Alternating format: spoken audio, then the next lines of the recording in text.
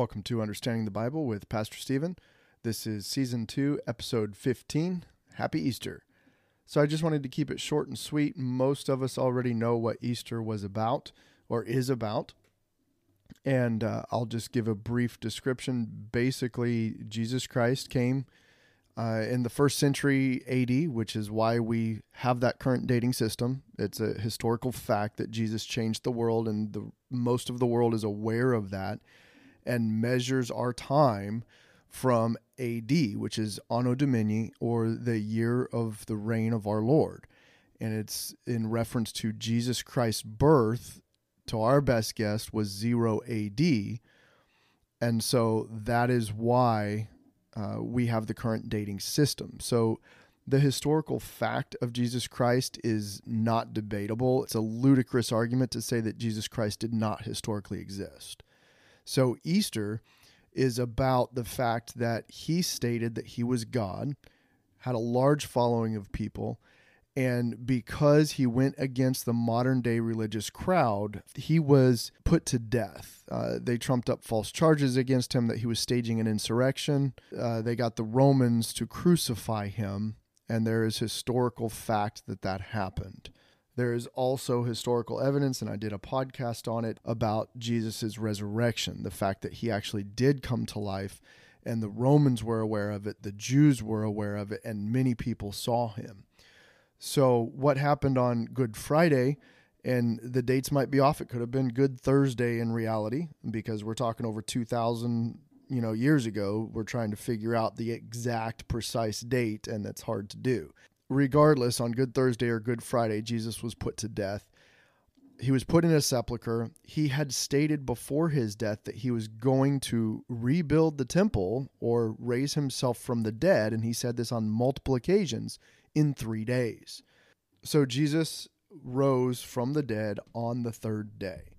And we can get into all the theology on another time, but I wanted to celebrate Easter today and read the story from the book of Matthew about what happened when Jesus came back to life. This was a fulfillment of many prophecies in the Old Testament, oldest prophecy being in Genesis, where Adam and Eve had eaten of the fruit of the forbidden tree, and because of Satan's influence, where God said that he was going to judge Satan and defeat him, crush his head, but it would wound the heel of the Messiah, the Savior.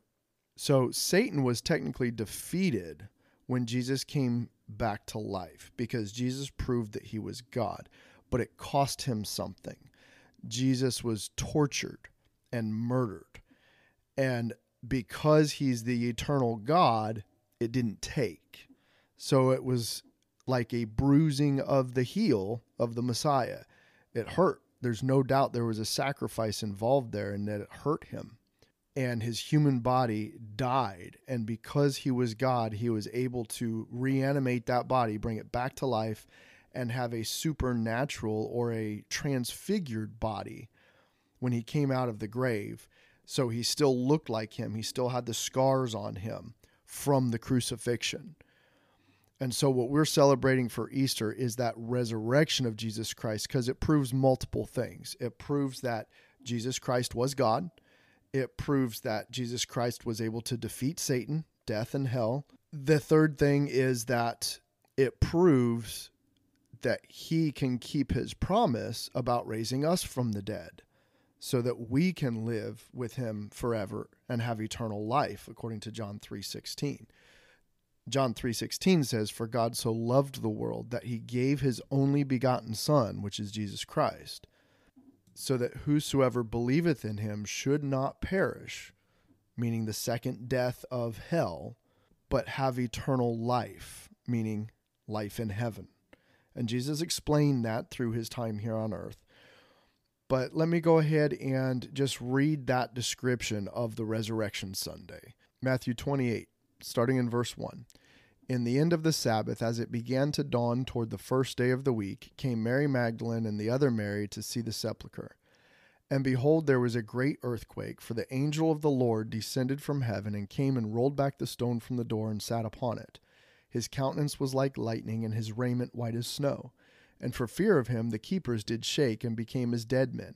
And the angel answered and said unto the woman, Fear not ye, for I know that ye seek Jesus, which was crucified. He is not here, for he is risen, as he said. Come, see the place where the Lord lay. And go quickly and tell his disciples that he is risen from the dead, and behold, he goes before you into Galilee. There shall you see him. Lo, I have told you.